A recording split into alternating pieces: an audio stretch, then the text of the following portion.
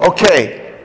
We're going to ask the Holy Spirit to just settle over us right now, because we're going to go for an encounter that hopefully will change your life today.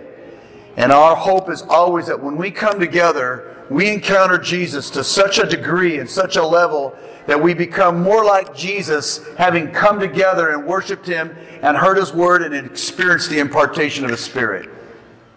And I want to honor and thank all of those of you over the months that have shared the Word of the Lord in this place with such passion. I've had so many great reports of testimonies, of sharing, and I honor you guys. I honor you, Chuck, for the way you've shared the Word of God in this place. It's been great. I've heard tremendous reports. And Paul and Mike and Paul Glazer and all of you, I am so grateful for the supernatural grace of God that's going on in this place right now. I mean, it is stunning. You can't look at this and not sense and see God moving if you have the right glasses to see it. So I'm going to pray for the Spirit of the Lord to move, and we're going to have an encounter with the Lord today. Now, we prayed and did this back in El Paso and Juarez, and a lot of the kids came, the Snowbarger guys and some of the others and the Nields, and we had an open heaven hit us on Saturday night and on Sunday morning, and it changed lives. Because when we encounter the Lord, we're never the same. A greater increase of His presence gets through us and in us, and we become more like Him. We saturate in His glory. So, Father, in the mighty name of Jesus, we declare the kingdom of God is here. That Jesus is here. That you opened heaven. That the curtain in the old temple in Jerusalem was torn, which means an open heaven has come to your people. We recognize there's an open heaven. We recognize there's a throne of grace that we can come boldly to. And Father, I see that throne in my spirit, man, right now. And I recognize that that throne of grace is an open to me and to everyone in this room through the blood of Jesus. That is grace that we get to by faith, not by works. Oh God, I thank you today for what you're doing in Kansas City right now. And I welcome the purpose and the person of the Holy Spirit. In Jesus' name, amen. Oh, glory to God. You guys, if you're sensitive, you can sense the Spirit of God moving even now. And something electric is going on. Something powerful is going on in us right now. There's a great prophetic promise over Kansas City. A great apostolic purpose over Kansas City and over your life. And you want to tap into that promise and that purpose for your own life, because you're a part of the story of what God's doing. You're important to the story. Okay? Now, right now in human history, in holy history, in church history, we are in what many, many leaders agree to be the second great Reformation of the church. There's an agreement across the body of Christ. Something massive is going on in the church today that's historic. And you've got to know and discern what's going on. And I want to just give you 3 or 4 points that mark this transformation. Now, the first great Reformation was 500 years ago. And it was led by people named Luther and Zwingli and Calvin. And they discovered a truth in the Bible. It was always there. But the religious spirit blinded them from seeing, the body of Christ now, seeing the truth that was in the Word. So a religious spirit was locking down and limiting the church. And it was saying, in essence, it was a lie. You have to earn your way into God. You have to work your way to God. You have to be good in order to get God. And it was a returning back to the law. And it was being held, it was gripping the church through the Roman Catholic institution. All right? So along comes a priest in the Catholic Church. His name was Martin Luther. and he realized that you're not saved by penance, you're not saved by works, you're saved by grace through faith. And so he says, I place my faith in the grace of God, the finished work of the cross, what Jesus did, and I am now saved because I trust in God's grace, not because of my works. And he went out and wrote a bunch of points about that and nailed them to the Wittenberg door, and it started a revolution in the body of Christ. It was called the Great Reformation. The church broke away from this religious deception that was locking down the church, and they rediscovered the gospel of grace, but that gospel was more like, I'm a sinner, oh God saved a wretch like me, amazing grace, and it was really grace getting me out of hell and into heaven. There was a limitation on how they viewed the work of grace. So 500 years ago, all we had, basically, the church got a fresh look at the goodness of God, and that one revelation changed the course of history. How many, is that amazing? And now, pretty much across the board, even many Roman Catholics would say, we're saved by grace through faith, and not because of works, lest anyone should boast, Ephesians 2:8-9. I mean, that's almost, that war, that battle against that religious demon has been won largely in the body of Christ. Would you guys agree with that? Like, we all know that if we receive Jesus into our heart, He is grace. Jesus is grace, the goodness of God. And when we receive Jesus into our heart, we are now saved, which is we're made right with God. And we have access to God through Jesus by faith. Pretty much everybody believes that.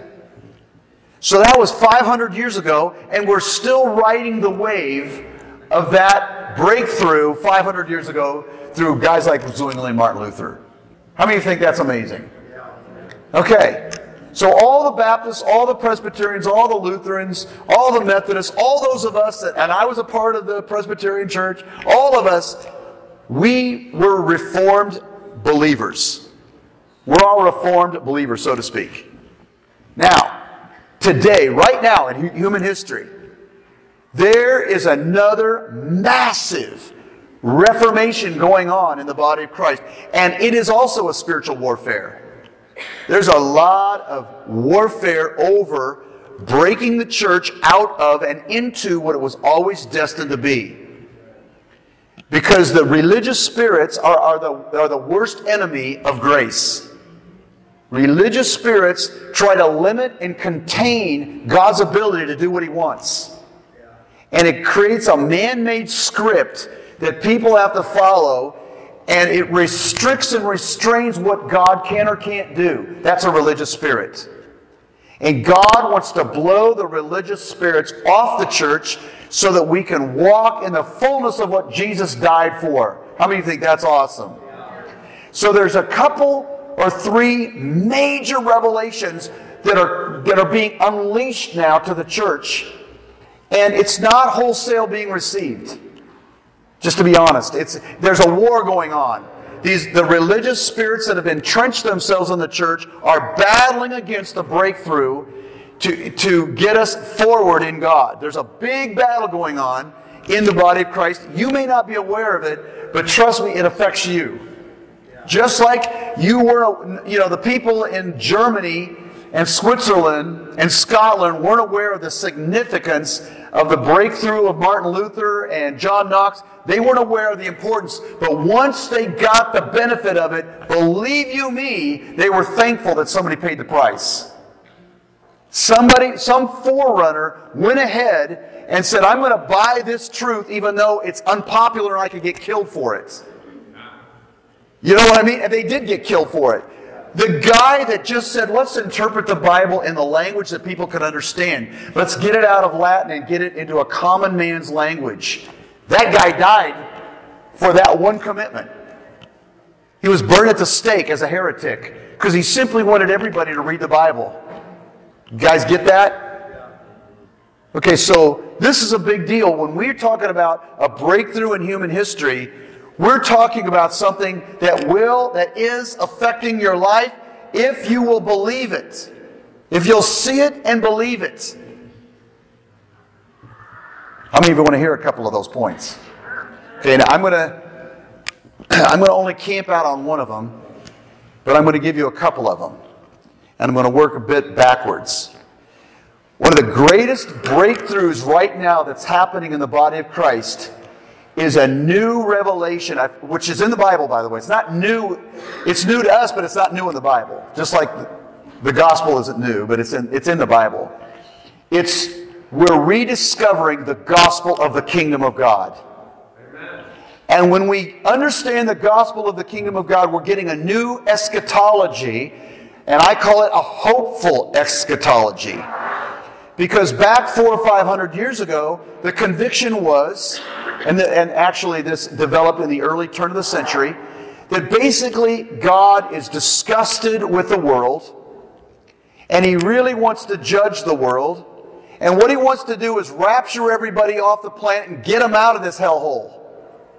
So basically it created a mindset of a negative eschatology, and eschatology is the word for last days.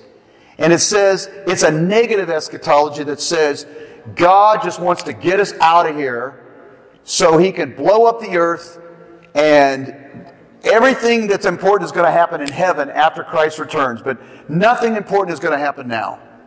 That is honestly a popular worldview. When I went to be a missionary in Myanmar, I began to meet the body of Christ. Every single believer that came out of the denominational backgrounds, Presbyterian, Baptist, every single one of them did not believe the kingdom was on the earth right now. They all believed that the kingdom was coming only after Jesus returned. That's when the action starts. Every single one of them did not have a biblical gospel of the kingdom of God. So guess what? The whole goal was just get people out of hell and into heaven. Just get people converted so they don't go to hell. But there was no kingdom vision to bring the kingdom into Myanmar. It was just get people saved, quote, get them saved, and then wait around to get more people saved, and wait around to get more people saved. But the concept, but discipleship and bringing the kingdom into the 7 mountains of influence, so to speak, none of that was there because the kingdom wasn't here. So you don't get excited about making history if you don't believe there's going to be history. Amen. Right. You get my point? You're just waiting around to get out of here. Now, the rapture doctrine was big in my day. I came to Jesus in 1971. And this guy named Hal Lindsey came up and he said, the late great planet Earth. And it was a spooky eschatology of get the heck out of here. And all my hippie friends that met Jesus, just like me, I had long hair and beads too, by the way. I know it's hard to believe, but I was a hippie, semi-hippie. I was a jock musical hippie. That's kind of a holistic hippie.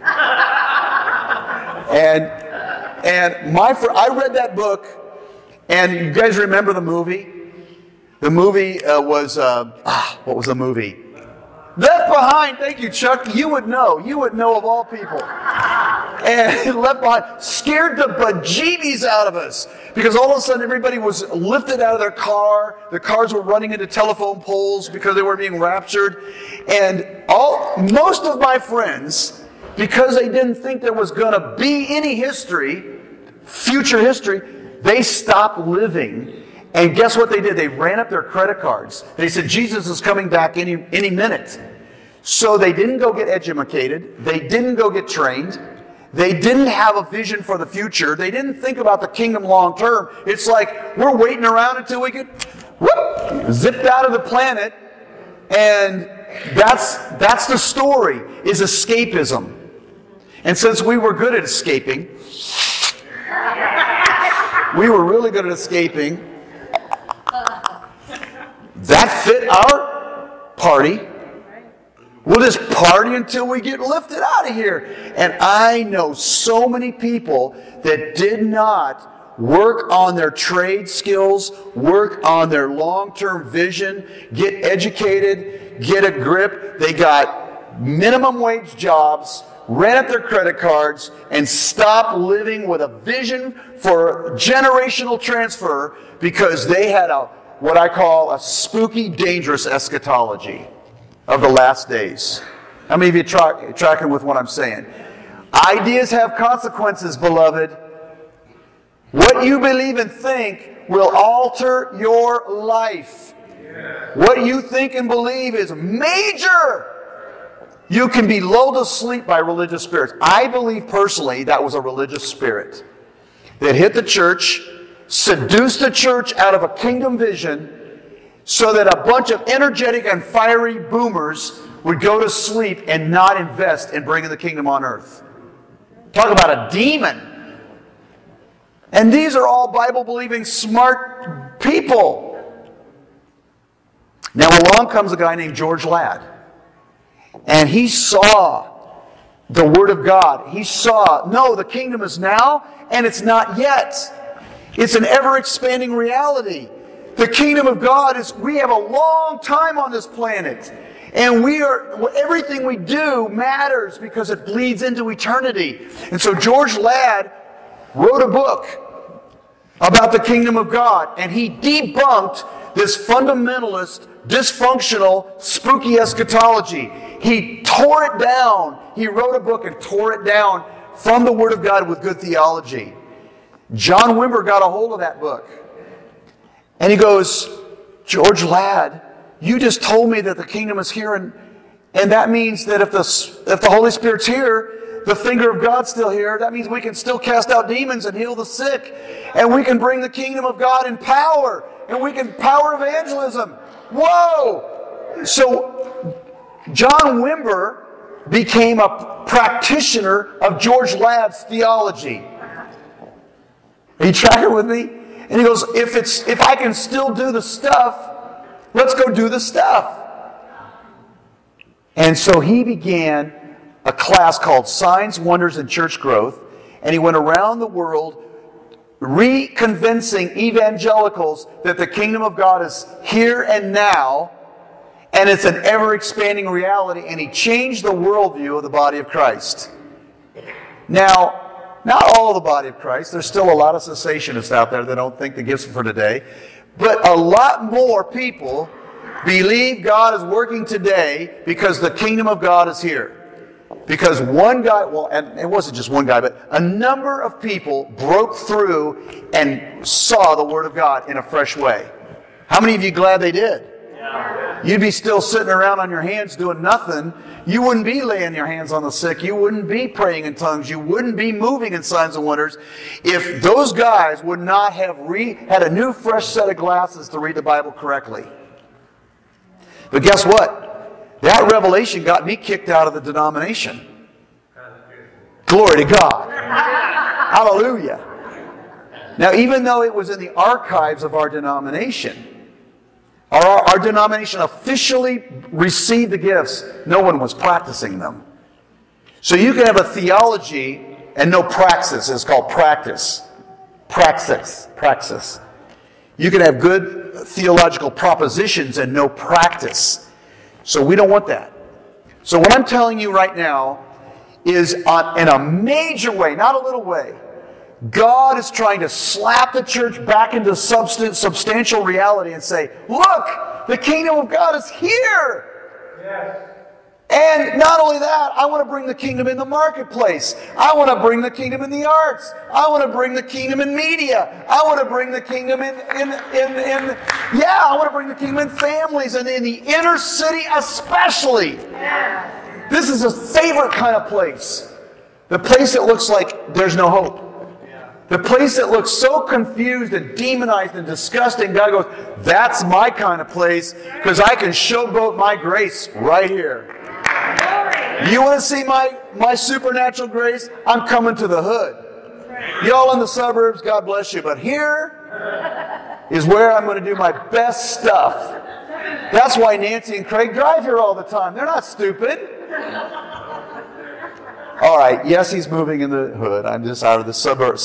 But there's something special when you deal with broken places. And so the kingdom of God is coming in every area of life. And everything you do now affects eternity.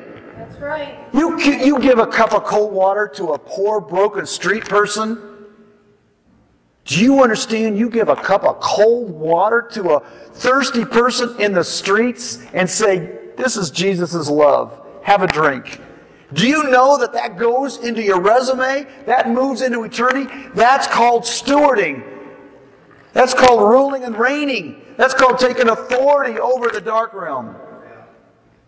You're a daughter, a son of the Most High God, beloved. You are not of the first Adam. You are of the last Adam. You have been, Paul says this, Galatians 2:20, I've been crucified with Christ. It is no longer I who live, but Christ who lives in me. And the life I now live, I live by faith in the Son of God that loved me and gave himself for me. Paul says, my false self has been crucified with Christ. I'm a new creation. 2 Corinthians 5:17. I'm a new creation daughter. I'm a new creation son. I'm of the last Adam. I'm a new race. A holy priesthood. And you know what? When you change, when your nature changes, just because you have some residue of the first Adam floating around inside your soul, that doesn't mean that you are still a sinner saved by grace. Well, I mean, still a sinner. You're now a saint. You're a saint that makes mistakes and does sin, but you're a saint. You're a child of God. Okay, so that's one massive revolution that's going on in the body of Christ. How many of you are happy that it's happening? Yeah, I'm happy it's happening because I get to now be fully alive and I don't get to wait around until I'm raptured off the planet. I get to build the kingdom right now, every minute, all the time with everyone. Right, amen. And a religious spirit wants to talk me out of doing that. And they want to talk you out of doing that. And they say, well, you know, you cannot act apostolic because you're not an apostle. I want to tell you today, you can act apostolic right now. Amen. You can't give a word of the Lord, you're not a prophet. Whoa, stop. Start prophesying. Yeah. Well, you can't be a shepherd because you don't have a seminary degree or Bible college. Stop it. Love somebody. Let's all be shepherds. Let's all be apostles. Let's all be prophets. Let's all be teachers. How about that one? In other words, the apostle is in you. The prophet is in you. The teacher is in you. The shepherd is in you. Get it? The prophet is in you. So why not just go crazy? And so maybe at the end of your life, say, well, I don't know as if I could say I had the residential gift of apostolic life, but I sure tried to act like one, and now and then the grace of God dropped on me, and I did something awesome. I brought something out of nothing with the family of God. Now that's awesome. In other words, let's lift the encumbrances off our hearts. Let's lift the unbelief out of our souls. And let's learn divine order. Let's learn divine order. Meaning, let's intimacy first, impact second. Family first, army second. Let's learn divine order. But that's not an encumbrance, that's just the ways of God. That's just the ways of God, right? That's just the ways of God. All right, now, that's just the kingdom. I haven't even mentioned the 4 or 5 other big deals. Do you realize how significant this is? Okay, I'm going to give you another one. And I'm not going to get into this because you've heard me talk about it. We got videos about it and training on it.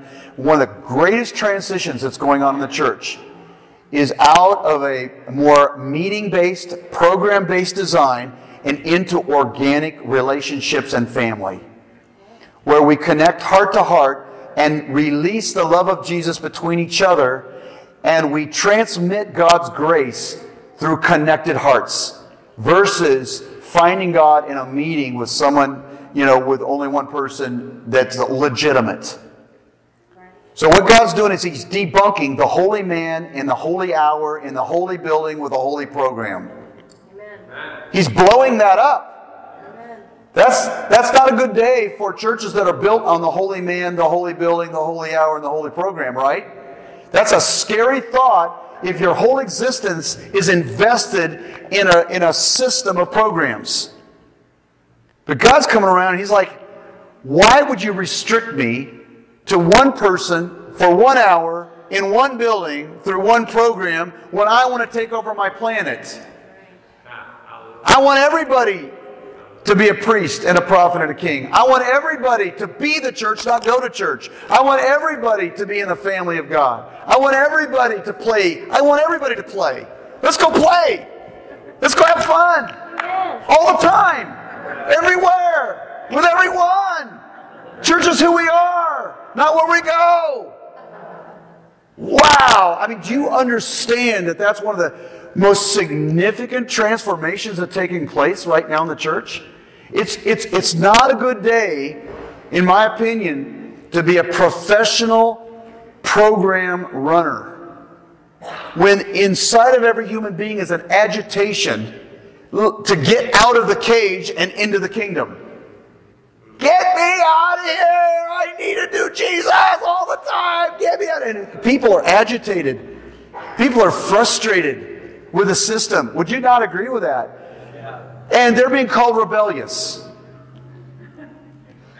They're having a talk and say, hey, look, can we just meet together and open our hearts and break bread together and love Jesus together and call that church? And they go, absolutely not.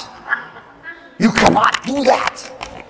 Well, why not? Well, because I'm not there.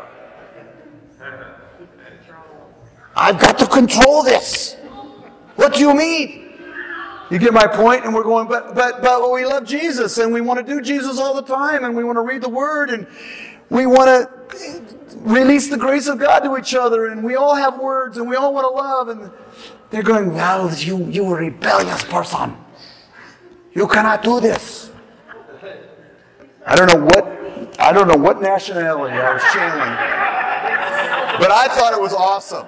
But I think all of my attempts at translating are awesome, and my kids just find it humorous. All right, you get the point. You get the point that I'm a goofball. One, that's the biggest point, that I'm a goofball. But you get the point that Jesus is liberating the church to be the church all the time, everywhere. Is that exciting? But you know what? You think you're going, yes and amen. But the fact is, most everybody out there isn't being permitted to walk like that. Because they're being told that they're not legit. One way or another, they're being told that unless it's official and we approve and this and that, and you can't do it. Now, again, there is a place for elders. There is a place for leaders. But the real place is to equip you to do the work of ministry and to create a safe, to safeten things up so you don't kill yourselves and other people.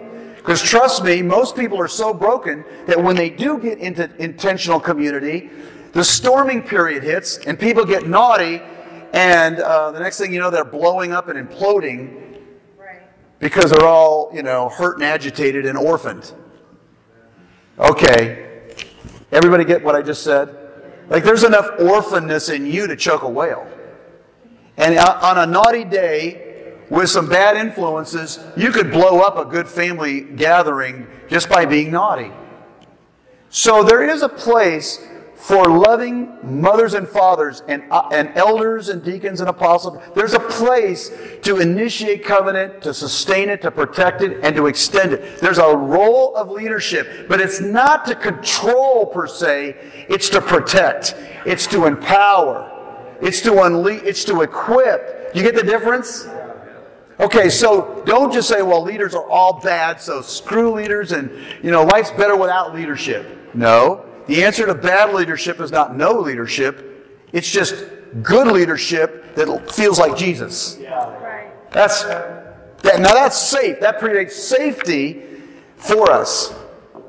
So when I talk about leadership now, when I'm talking about God releasing the whole church, I'm not saying anarchy, chaos, and overreacting to controlling leaders. I'm saying God wants to do something great. It's still going to involve leaders, but a new breed of leaders. A way new breed of leaders. All right, now that's another point. Now the point I want to get at, which I don't have time, but I'm going to take a minute. I'm going to take a minute to explain it. Is that we had a releasing of grace round 1 500 years ago. There is a whole new surge of upgrade on God wanting to tell us how good He is and how gracious He is. There's another level of grace that God wants to communicate to the church today. And it's not just the kind of grace that gets you out of hell and into heaven. It's the kind of grace that enables you to rule and reign in life. You can't be who you're supposed to be without the grace of God. The grace of God doesn't just get you out of hell and into heaven. The grace of God transforms you into Christ's likeness. And if you don't comprehend just how big and great and awesome God is, you're not going to go to the throne of grace to experience all the liquid life that's flowing from His throne. So I want to read a verse to you. All right? I've got a lot of verses, but time. Let's go to Romans 5. By the way, I am glad that we're in the second great Reformation. Are you guys glad about that? Like, you're in the middle of making history. If you hear by the Spirit of God what I'm saying to you this morning, you will never be the same. You will view yourself totally different. And you will not look at yourself through the lens of the first Eve and the first Adam that fell. You will look through yourself through the lens of Jesus Christ, who has transformed your very nature and has called you into sonship. And guess what He's doing? He's bringing many sons and daughters to glory. Meaning He's transforming you from glory to glory into His likeness. And it doesn't matter what you did yesterday. It doesn't matter what mistakes you made. It doesn't matter how much you've hurt people or been hurt. It doesn't matter. Yesterday is irrelevant. The grace of yesterday is under the blood of Jesus. Yes? Today is the day of salvation. Today is the day of grace. And it says in Hebrews 4, today, if you hear His voice, do not harden your hearts. Grace, beloved, is now. It is now. It's not yesterday. Yesterday's over. What do you need about yesterday? You need it covered in blood and move on. You don't need to be reminded of all your errors and all your mistakes. You need to learn from them. You need to identify them and grow from them. You need to get wisdom from them, but you don't need to let them bury you in shame and guilt. Amen. Neither do you need to do that to somebody else by rehearsing their yesterday mistakes. That's not helpful. In fact, that puts law on their flesh and makes them worse. What your job is to do is to tell them who they are in God now and unleash the grace of God now and move in grace now. Grace is always now. It's not even tomorrow. How's that one? You are going to get grace tomorrow, of course. But grace can only be experienced now. So let me read my Bible verse. By the way, we are a family that is going to embrace the fullness of what God is doing in the earth today. That's who we are. That's the kind of tribe we want to be. And that's why I submit to so many leaders around the world, because I don't want to be arrogant and miss the grace of God. Because God gives grace to the humble. And I want to be humble because I want all the grace for myself and for you that we can get. So we're going to submit to the Jesus in a lot of people. Because that's intelligent spiritually. So Romans 5, verse 15. But the gift is not like the trespass. Now the word gift in the Bible is always referred to as charis. That's the Greek word for gift. Charis. Everybody say charis. Now you know Greek. Say, man, I learned Greek today. I learned the word charis. How many of you have heard the word charismatic movement? You ever heard that word? Okay, it's charismatic movement, meaning the gift movement. So, charis is a large word in Scripture. It doesn't just mean gifts. It means joy. It means thanksgiving, depending on the context. It means grace, meaning all the goodness of God that pours out of God.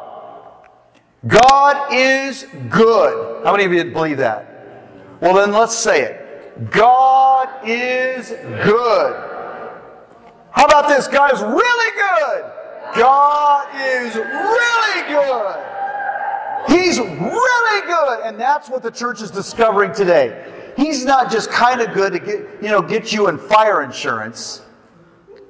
That's good. I'm glad for fire insurance. But God is so good that He will unleash His liquid love, His gifts. The fruit of the Spirit is an expression of the grace of God, which is love and joy and peace and patience and kindness and gentleness and self-control. When you have the jacuzzi of agape love flowing through your spirit, the liquid love of God flowing supernaturally through you, so that you like even your enemy, you love them. It's like, now that is not my false self doing that. I'll guarantee you. I want to kill them. But your spirit man, your spirit woman full of the grace of God, they want to love people. All right, so the gift is not like the trespass. And Paul is talking here about the first Adam and the last Adam. And he says, for if the many died by the trespass of the one man, Adam and Eve, how much more did God's grace and the gift that came by the grace of the one man, Jesus Christ, overflow to the many? So sin was really sinful. And we were deprived and really deprived. And Jesus came along and says, you can't save yourself. But you are in the first Adam, and now I'm going to put you in the last Adam, and now you are in Christ. And when Christ died, you died. And when Christ was buried, you were buried. When Christ was raised, you were raised. And when Christ ascended, you ascended. And when Christ is seated at the right hand of the Father, you are seated at the right hand of the Father. You are now in Christ. Amen. So He died your death. You died with Christ. Was the work on the cross finished? Was it finished? Yes, it was finished. Jesus did everything that needed to happen for you to become forgiven by God. Is that true? Did all the wrath of God, the judicial wrath of God, land on Jesus Christ at the cross? Yes. So is there any more wrath that He needs to put onto your life? Did all the wrath go on Christ? Are you in Christ? Is that finished then? Is God around about giving you wrath? No. That moment in time is over. Now God's about giving you mercy and grace. And it says He draws us with His kindness. He doesn't motivate you with fear and wrath. He motivates you with kindness. By His affections, He woos you into the reality of His goodness. The gift of God is not like the result of the one man's sin. The judgment followed one sin and brought condemnation. But the gift followed many trespasses and brought justification. Now, Old Testament prophecy, the goal of Old Testament prophecy is to condemn someone as a sinner and to put the law on them and tell them how they sucketh. A New Testament prophet does not have the ministry of condemnation and judgment and accusation. A New Testament prophet says, I'm going to declare and decree you righteous before God. You're forgiven before God. A New Testament prophet is a good news prophet. An Old Testament prophet is a bad news prophet. You're screwed, buddy. A New Testament prophet comes along and says, you're redeemed, buddy. You're set free. You're a new creation. You're right before God. Well, wait a minute. I have all these problems in my life. And today in the church, there's confusion. You got people walking around doing the ministry of condemnation in a New Testament era. And they think they're profound and discerning. You know what they are? They're channeling the accuser of the brethren. They're partnering with hell. Anytime you're burping up negative information about yourself or other people, you're in league with a religious spirit. You're not going to help them whatsoever telling them how they stinketh. You're going to tell them how they're right before God and release the grace of God to their life. That's a New Testament prophet. We don't have the ministry of condemnation in this house. We have the ministry of righteousness. For if by the trespass of the one man death reigned through that one man, how much more will those who receive God's abundant provision of grace and of the gift of righteousness reign in life through the one man, Jesus Christ? Have you guys ever heard that phrase, reigning in life?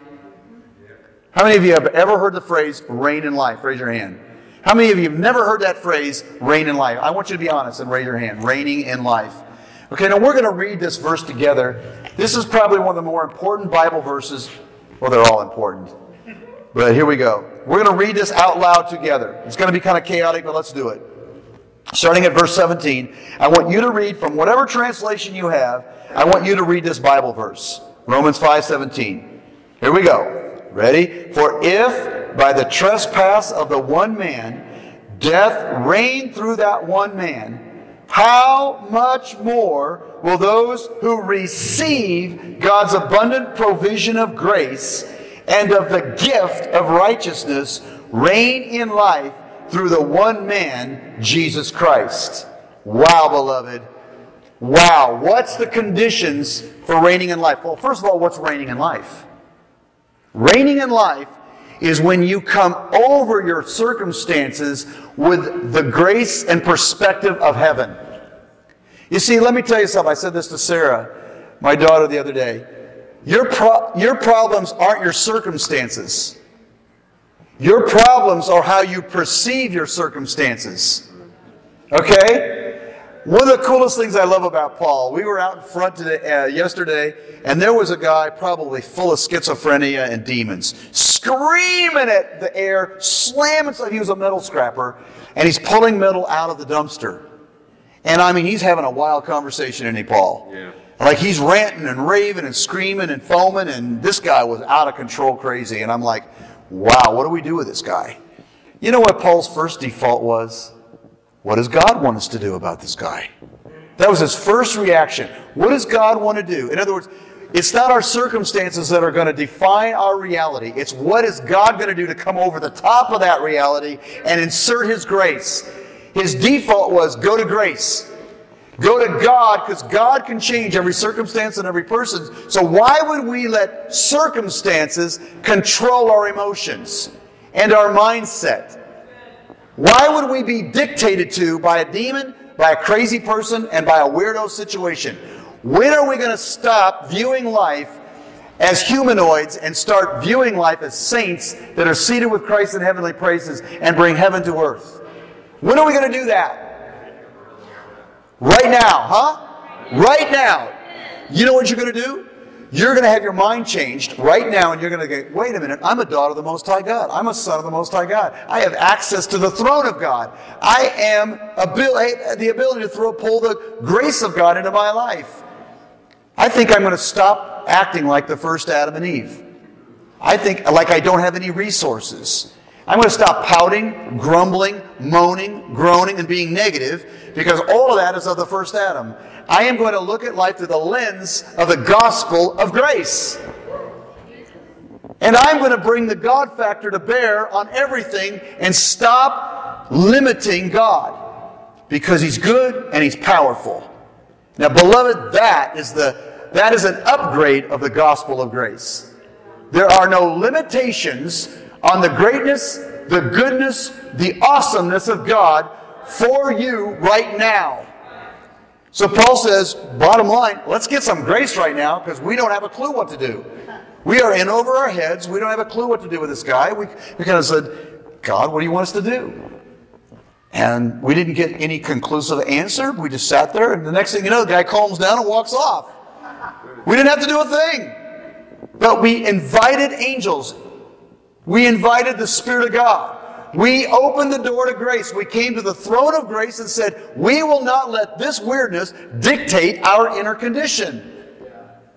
And what would happen if a church like ours walked around as sons and daughters of God, accessing that level of grace?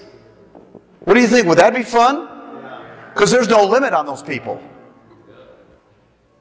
Now guess what? Jesus is grace. That's what it says here. Jesus is grace. Is there a limit on Jesus? Can Jesus do anything? Anytime? In any way? Do we have to get a big old script and a program and then comply with the script and the program, or can we just trust Jesus? Now that doesn't mean there aren't principles. That doesn't mean there isn't wisdom. That doesn't mean stuff like that. But we want to be Jesus-animated, Jesus-driven people. That's why Paul says, I've been crucified with Christ. Galatians 2:20. It's no longer I live, It's Christ who lives in me. And the life I live by faith in the Son of God that loved me and gave himself for me. So here's the deal. Grace, reigning in life, is coming over your circumstances, not under them. So you reign from a position of heaven. So hell wants to bait you and pull you down into a lesser story and get you to believe a creepy, crappy story, and you're trapped by a creepy, crappy story, and if you swirl in a creepy, crappy story, then you don't access grace. Now, your reality becomes the creepy and the crappy. How many of you have ever been seduced into the creepy and the crappy? All the time. I mean, come on, it happens to me, and I've been trying to struggle with and understand grace for a long time. But now and then the devil takes me off guard, and the thing gets so overwhelming, so intense, and people are so goofy and naughty that I think, oh my God, God isn't big enough to override this creepy and this crappy and that naughty. Like this is like, oh my God, this is not even God can solve this problem. You get my point? The spirit of fear, exactly, which results in control. When I get afraid, now I got to be in control. I got to seize. I got to control everything I can around me. Do you know how hard it is to live a life like that? Where you have now reinserted yourself as the Lord of the universe, and you're in control over everything, right? You really can control everything. Well, by golly, I'll just control it all. Then you become not fun, because you weren't designed to be a very good God. You're not. When you try to control things, you're not in a good mood. It isn't fun. Yes? It's not fun. So here it is. Reigning in life means you come over these nasty, naughty, negative situations, and you're seated with Christ in heavenly places. And now from that vantage point, you can take authority over the situation. That's reigning in life. How many of you think that's fun? Amen. Yes! Yes! Yes! Now this is the gospel that's beyond just getting saved. This is really getting saved. This is saved on steroids. Because the word saved is sozo in the Greek. Everybody say sozo. Second Greek word you've learned today. What was the first one? Second one? Sozo. That means to be made whole. It doesn't just mean I'm out getting fire insurance. It means to be made whole into Christ's likeness. Ephesians 2:8-9, write it down. I've been saved, sozoed, by what? Grace. Everybody say grace. Grace. It is the gift of God, not because of works. Don't mix it. Don't mix. Don't have a hamburger helper. Don't mix works and grace. That's what religious spirits want you to do. They want you to add to grace some kind of thing that you've got to do in order to be sure it's right. You get my point? That's a religious spirit. The church is full of admixture. You got to believe in grace, but you know what? You still got to go out and be a good person on your own power, or we don't accept you. That is not grace, beloved. You mix it up with something you got to work for, it's no longer a gift, is it?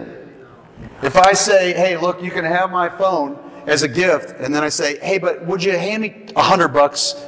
Well, you know my phone's worth more than $100, but it's the minute I ask for something, it stops. Yeah, like you don't want my monthly bill at all. The minute I ask even for $1, it stops being a gift, doesn't it? So the devil comes into the church, and he wants to add mixture. He wants to say it's not just grace; it's grace plus something else. It's grace, something else, and so you're not qualified to take, let's say, communion, because you're not good enough. You're not good enough to take it because you've got to obtain certain things as a body and as a person before you can do that. See, do you understand what I mean? That's mixture. You have direct access to the communion table. You have direct access to God through Jesus right now, yes? Yes. Yes. And the biggest enemy of the message of grace is religion. But the biggest enemy to religion is grace. Did you guys understand what I just said? Okay, this is a mouthful. I got to end right now. How do you get grace? It says in this passage, you don't work for it. What do, Mike? You receive it. Everybody say receive. Receive. Receive. Receive. It's free. You receive it. Now receiving, the act of receiving is faith. And it's radical faith. Sometimes this grace is all out there and you don't know it. You have to go in after it. Now that's not works. That's faith. That's faith. Now, let me explain this. How many of you have a car? Or a truck? Or a bus? Or a bicycle? Whatever. You have a vehicle of transportation. Let's imagine that vehicle that you so love and are still paying for, most of us, let's imagine that vehicle is called grace. Now, it's all there for you. Engine, transmission, motor, everything. Clicker, brakes, gas pedals, steering wheels. And it can take you from one place to another, and you don't have to work, you just get transported to another place. Everybody says, isn't carness a wonderful thing? So that's grace, that's rolling grace. Now, how do you get that grace to work for you? What do you got to do to make that grace work? What do you got to do? You faith your way and appropriate grace, and you do it now. You put the key in the car, you open it up. You get in the car, you turn it on. You turn the steering wheel, you push the gas. You're not working, you're faithing. You're accessing the grace by faith. A very different concept. If you're striving, if you're gut grinding, if you're out of rest, you are now working, you're not in faith. If there is a lack of rest in your spirit man, you're adding hamburger helper to your life. The way you know that you're operating in faith is if your inner being is full of rest, full of shalom. You're faithing in the reality of God. Now, we receive the gift of grace and righteousness, and that's how we reign in life. You reign in life by the power of another. Do you understand what I just said? You reign in life by what power? The power of Jesus, who is grace. Is this gospel amazing? How are we going to bring the kingdom into the marketplace? By works or by grace? Now that doesn't mean we won't show up and provide effort, but inside us we'll know we're being lubricated and animated by the grace of God. Do you get the difference? You may push a shovel, but it's not like you working. Never mind. You'll expend energy but not work. You will be laboring in yourself. You'll be cooperating with the grace of God in your life. All right, now, what I want to do is have you stand, and I want to pray a release of the grace of God onto you. And what I want to do is, as a symbol of this grace, because I'm learning from Sherry now, the power of visual aids and sensual experiences. So Sherry, why don't you come here, and Paul and Chuck and Mike and some of you and Chris come over here, and Mike Whited and Paul come up here. What I'm going to do is I'm going to rub Jason and Sarah and Janet. I'm going to rub you down, and Wendy. I'm going to rub you down with some of this oil. And we're going to know that this oil is a symbol of the oil of the Holy Spirit. It's an oil. It's a symbol of grace. Come on up, Laura. You too. Come on up. Craig and Nancy, you come up. And I'm going to rub you down with this, and then you're going to go around the congregation, if you don't mind, I'm asking permission, and you're going to release the grace of God onto them. And it's going to have 3 expressions. Okay? 3 major expressions of the grace of God. Everybody say fruit. The fruit of the Spirit. Everybody say wisdom. The wisdom of the Spirit. Everybody say revelation. The revelation of the Spirit. You need your missile guidance system intact. Everybody say power. We need the power. Okay, all four of those are evidences of Jesus. Jesus is the fruit of the Spirit. He is love. And Jesus is joy. Jesus is wisdom, yeah? Jesus is revelation. That's where we get it. Jesus is power. Power of Jesus. Okay, so you guys ready? As the music goes, I want you to just to pray and bless people. Smell that. Ooh, grace. And what you're going to do is say, I bless you with grace. Now receive grace. How many of you need grace for your marriages? You need grace called money. You need grace called help. Ah! That's grace. How many of you are in over your head? Of course you're in over your head. You were never made to live life without the grace of God. The whole thing is supernatural. Say supernatural. You guys, the Christian life is supernatural. There's nothing natural about it.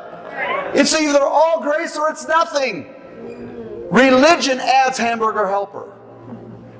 Right? Who wants religion?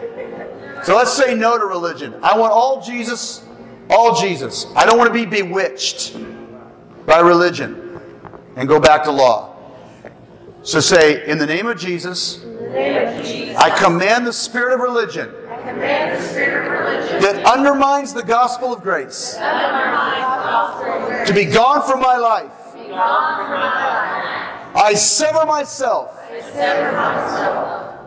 because of the blood of Jesus shed on the cross from all spirits of performance, from fear, from control, from manipulation, from intimidation. I break the power of the demonic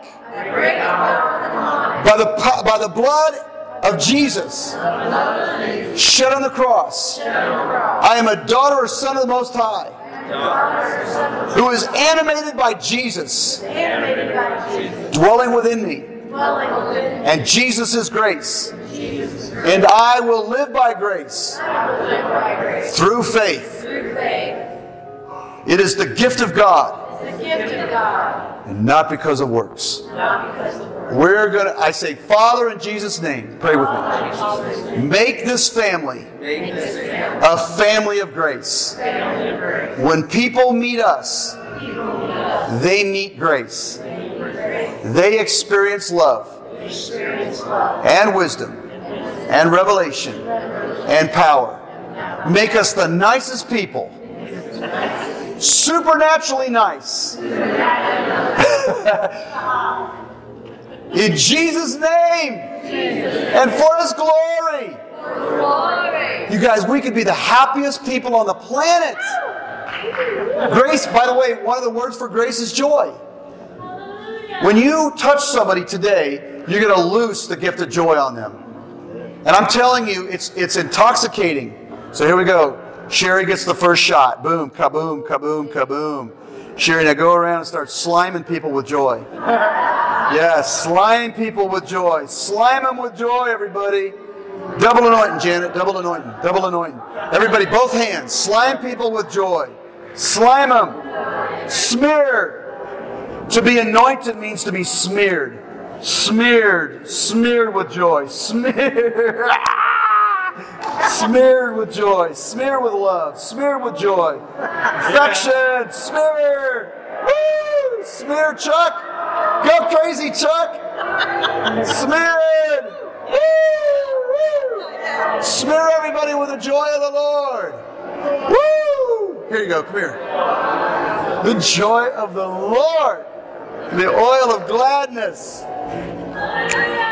Bless everybody now. Bless them. Say, grace, I loose grace upon you now. I loose grace upon you. You're a good-looking young man. Grace. What's your name? Jack. Hey, Jack. Receive the grace of God, Jack. I bless you. Bless everybody. What's your name again? Sarama. Oh. Sarama. Sarama, you are gorgeous. Sarama, go! In the grace of God. The grace of God. The grace of God. The grace of God. Oh, not my shirt. No, not my shirt. Not my shirt. Put the oil on my face. Joy of the Lord. Joy of the Lord. Thank you. Yes, you guys. Now we're going to have an agape meal, right? Downstairs. Families together. And keep sliming everybody with the grace of God. Real quick, if there's a couple guys that can run down and help Laura real quick and get some chairs and some tables ready. Matthew, you're one. Was it okay? Yeah. You go help Laura. Anybody I'll else? put this by my stuff. Yeah. Make Do you sure want you to slide people enjoy up here while we eat, or do you Yeah. want me to go take it to the house?